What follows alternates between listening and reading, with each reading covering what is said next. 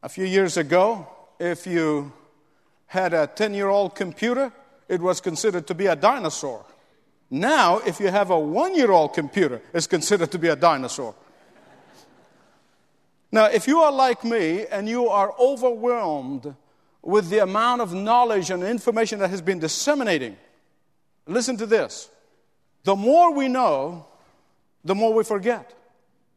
And the more we forget, the less we know.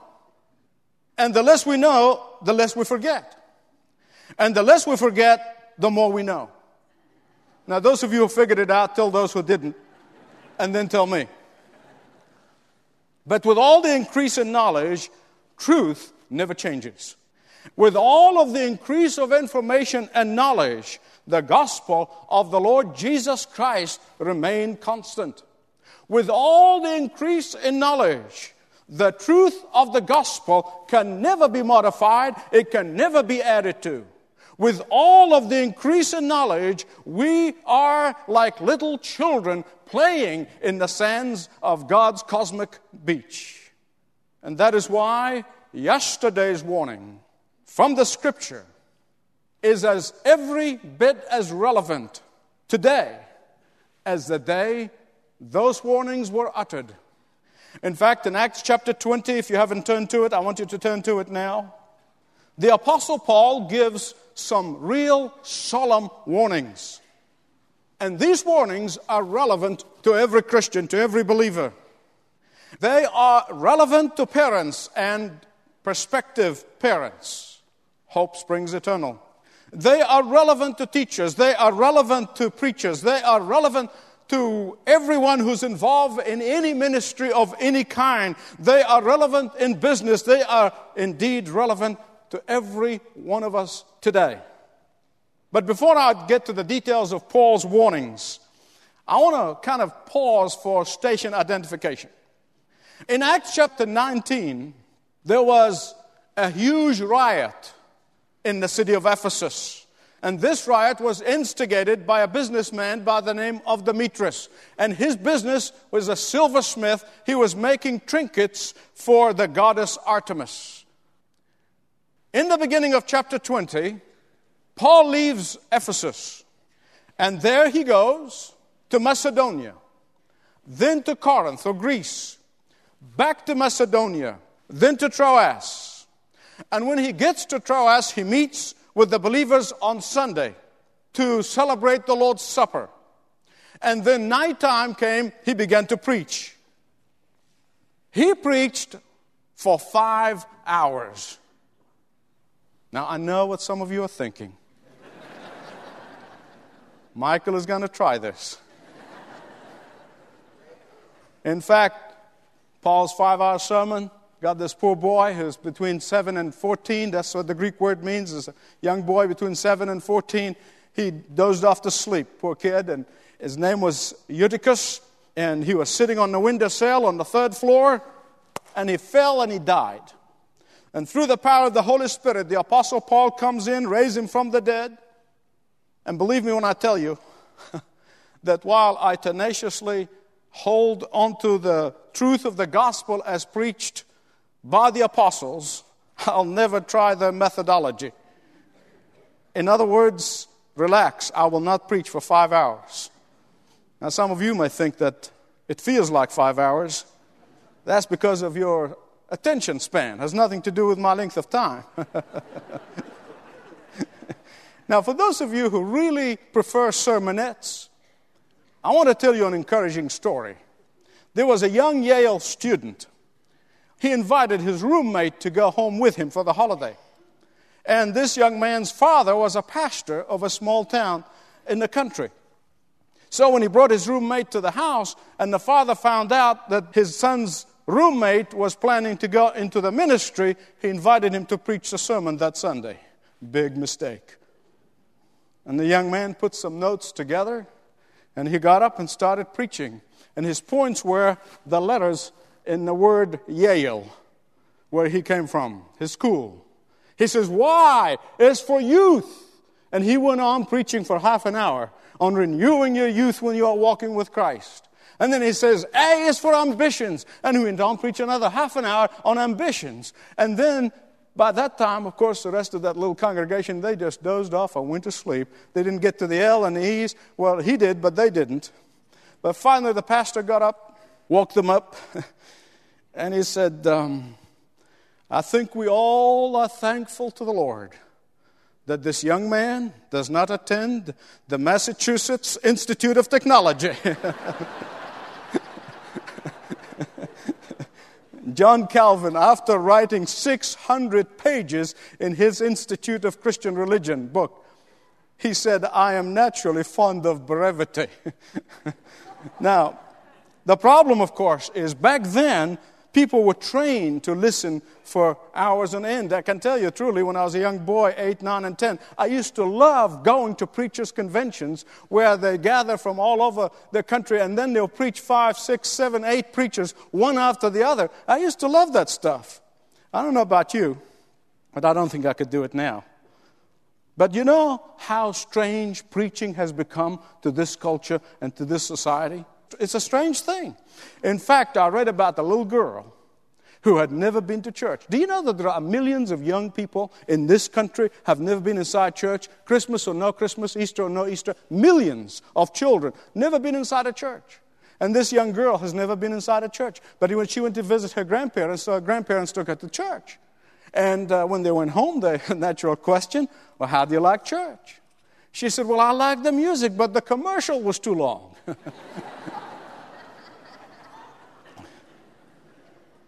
Well, in reality, the 5-hour sermon that Paul preached was not a monologue as much as it was a dialogue. The Greek word is very clear on that. There was a time for questions and answers and give and take as he spoke, of course, till dawn after he raised the boy from the dead. Obviously, what happened at that time is the Bible tells us that the fumes from the lamps and the stuffiness of the atmosphere in the room caused Eutychus to fall off and die.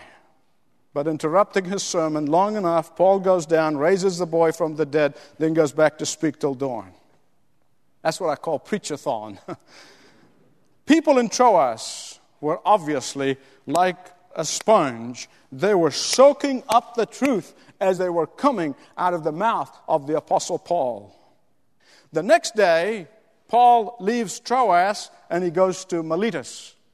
And in Miletus, he realized if he goes back to Ephesus, it's going to take time, not only time, but they're probably going to ask him to stay. So what he does at Miletus, he sent a messenger to Ephesus and asked the messenger to bring the leaders of the church from Ephesus and come and meet him in Miletus. Now, Miletus is about 20 miles as the crow flies, but with the winding roads and everything else, it would take about 3 days from the time the messenger left, went to Ephesus, brought the leaders, and came back. And there the Apostle Paul gives him that warning that I want to talk to you about. In fact, there are 3 things that Paul's exhortation are absolutely relevant to every person listening to me right now. First, his life as a role model in verses 18 to 21. Secondly, his obedience to the Lord was unconditional in verses 22 to 27. And thirdly, his warning was for vigilance. Verses 28 to 35. I want us to look at the first thing that Paul talks about here when he's warning these church leaders that his life as a role model. Look at the verses 18 to 21 of Acts 20. Listen to me very carefully. I want you to listen intently, particularly parents. There is no more powerful of an impact that you can make than personal example. Whether you are 10 years old or 100 years old, it makes no difference. Parents can instruct their children all day long. Preachers can preach great sermons. Teachers can teach brilliantly. Business leader can have all the skills. But the life of example is far more impacting than all of that put together. We can tell our children what they should and should not do. And we should. We can tell our children what is good and what is bad. But your life, mom, your life, dad, your life, parents, will impact your children far, far, far, far more than the words you speak. We can proclaim the truth, publicly or privately. We can witness and we can testify and we can speak on behalf of the gospel and the Lord Jesus Christ. But what will impact people's lives in greater way is your conduct, Christian. If a Christian is lying and cheating and getting drunk just like everybody else, you will have no impact upon your surroundings. People in general are looking for is this. Please listen carefully. Are you living your lessons? What children and people in general are watching very carefully for. Are you the same person in public as you are in private? What children and people in general are scrutinizing is whether your walk matches your talk. And Paul said in Acts 20, verse 18, he said, you know. Now, underline the word know. You know, that's a very important word. How I lived the whole time I was with you from the first day I came into the province of Asia. You know. That's powerful. That's important. That's very significant. You know.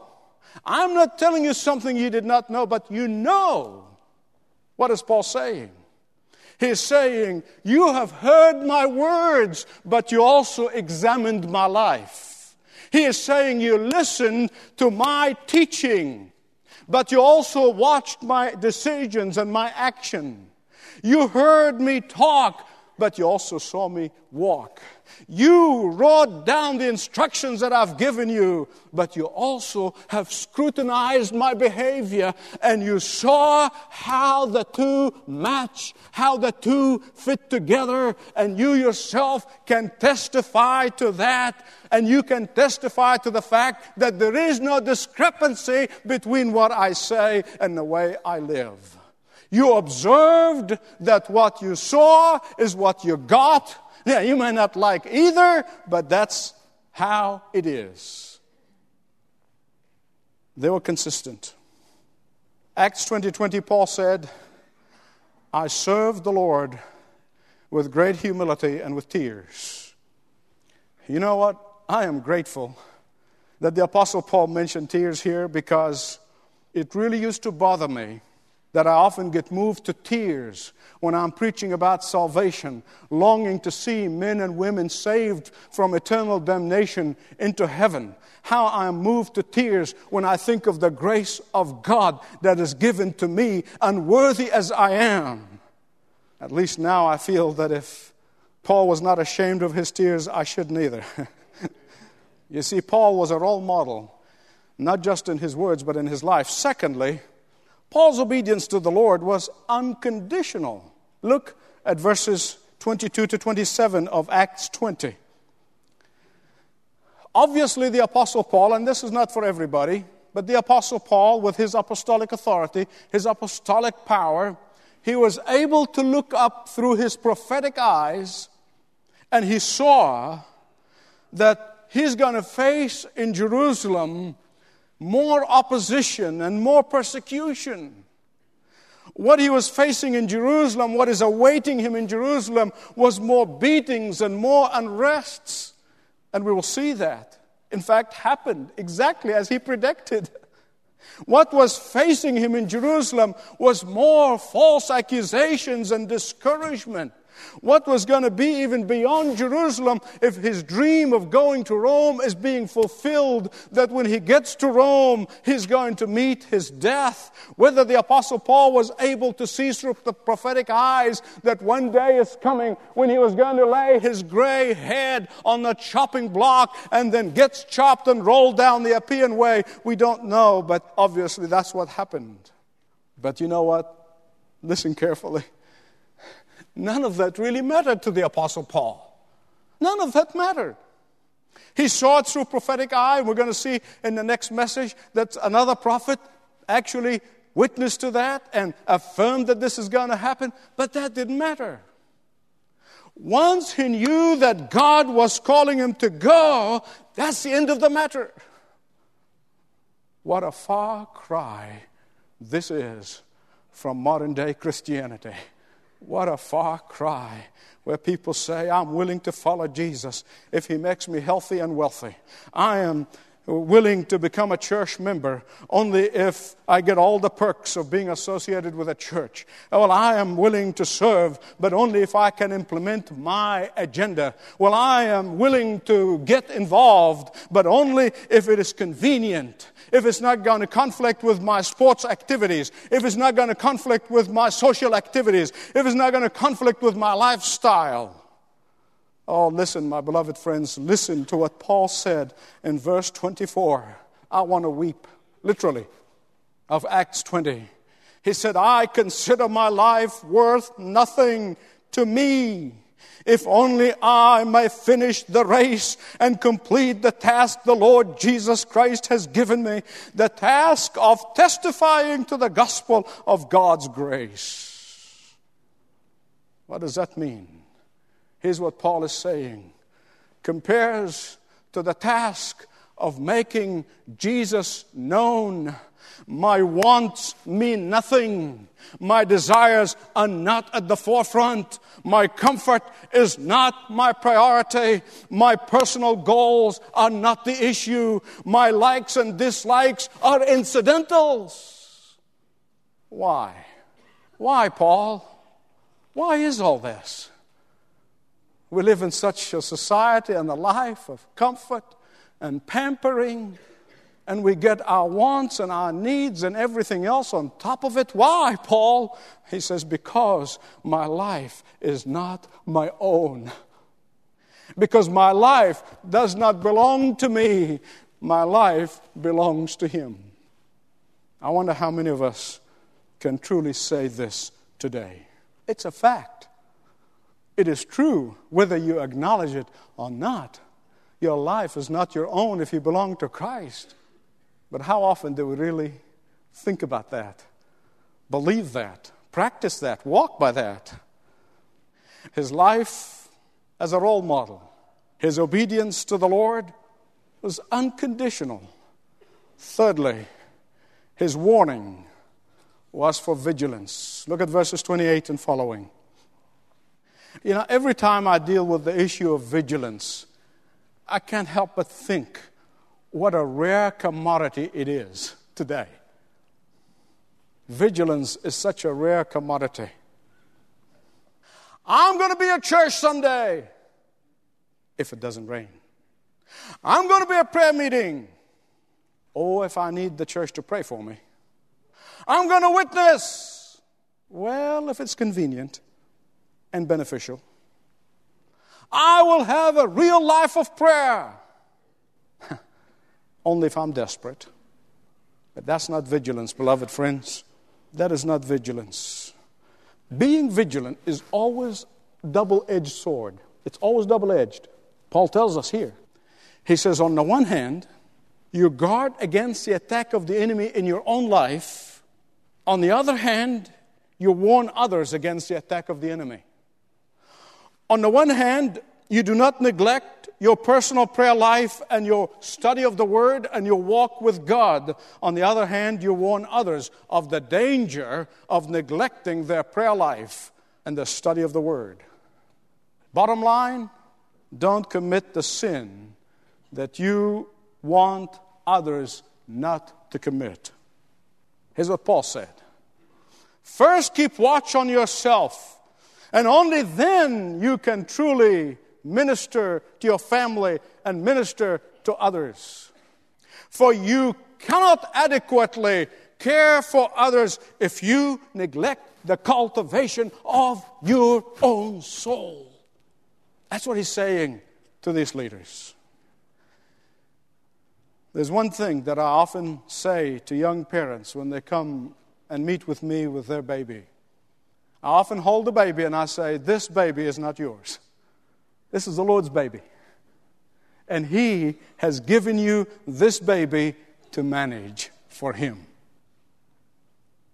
You know, reality is nothing that really we have ours. Not the possessions, not the children, not the jobs we have, not the companies we own. Nothing is really ours. It's God's.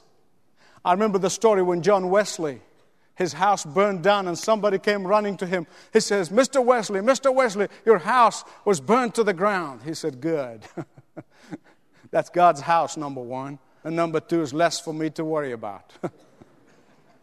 And Paul is saying to the Ephesians here, he's saying that you must understand that the church is not yours, it belongs to Jesus Christ. It's Jesus' church, not ours. God has called those in leadership to manage it for Him. And throughout history, you see people coming generation after generation who made a botch of it, who made a mess of managing the church. And what does God do? He just takes it out of their hand, He gives it to another group, and gives it to another group. And then they mess that up, He gives it to another group. Why is Paul warning the church leaders to watch out and be vigilant both for themselves and for others? Here's what he said. He said, there are wolves everywhere are ready to come and devour the sheep. Where do you think the wolves were that Paul is talking about? Can you tell me? Where were they? In the church. They were right in the church. They're hiding and waiting. They're ready to mislead God's people. And I want you to listen carefully, beloved friends. There are wolves in your children's schools. There are wolves in the churches. There are wolves in your children's clubs. There are wolves in the vile music. There are wolves in the vile books. There are wolves in the vile movies. And you are to be vigilant for yourself first, and then for them. In the ancient Near East, wolves were the chief enemies of the sheep. Number one enemy. They were a constant threat. In fact, sheep were defenseless against wolves. And that is why shepherds could not afford to take their eyes off the sheep, not even for 1 minute. And you know, we used to say about false preachers and false teachers in the church, we used to say, there are wolves in sheep's clothing.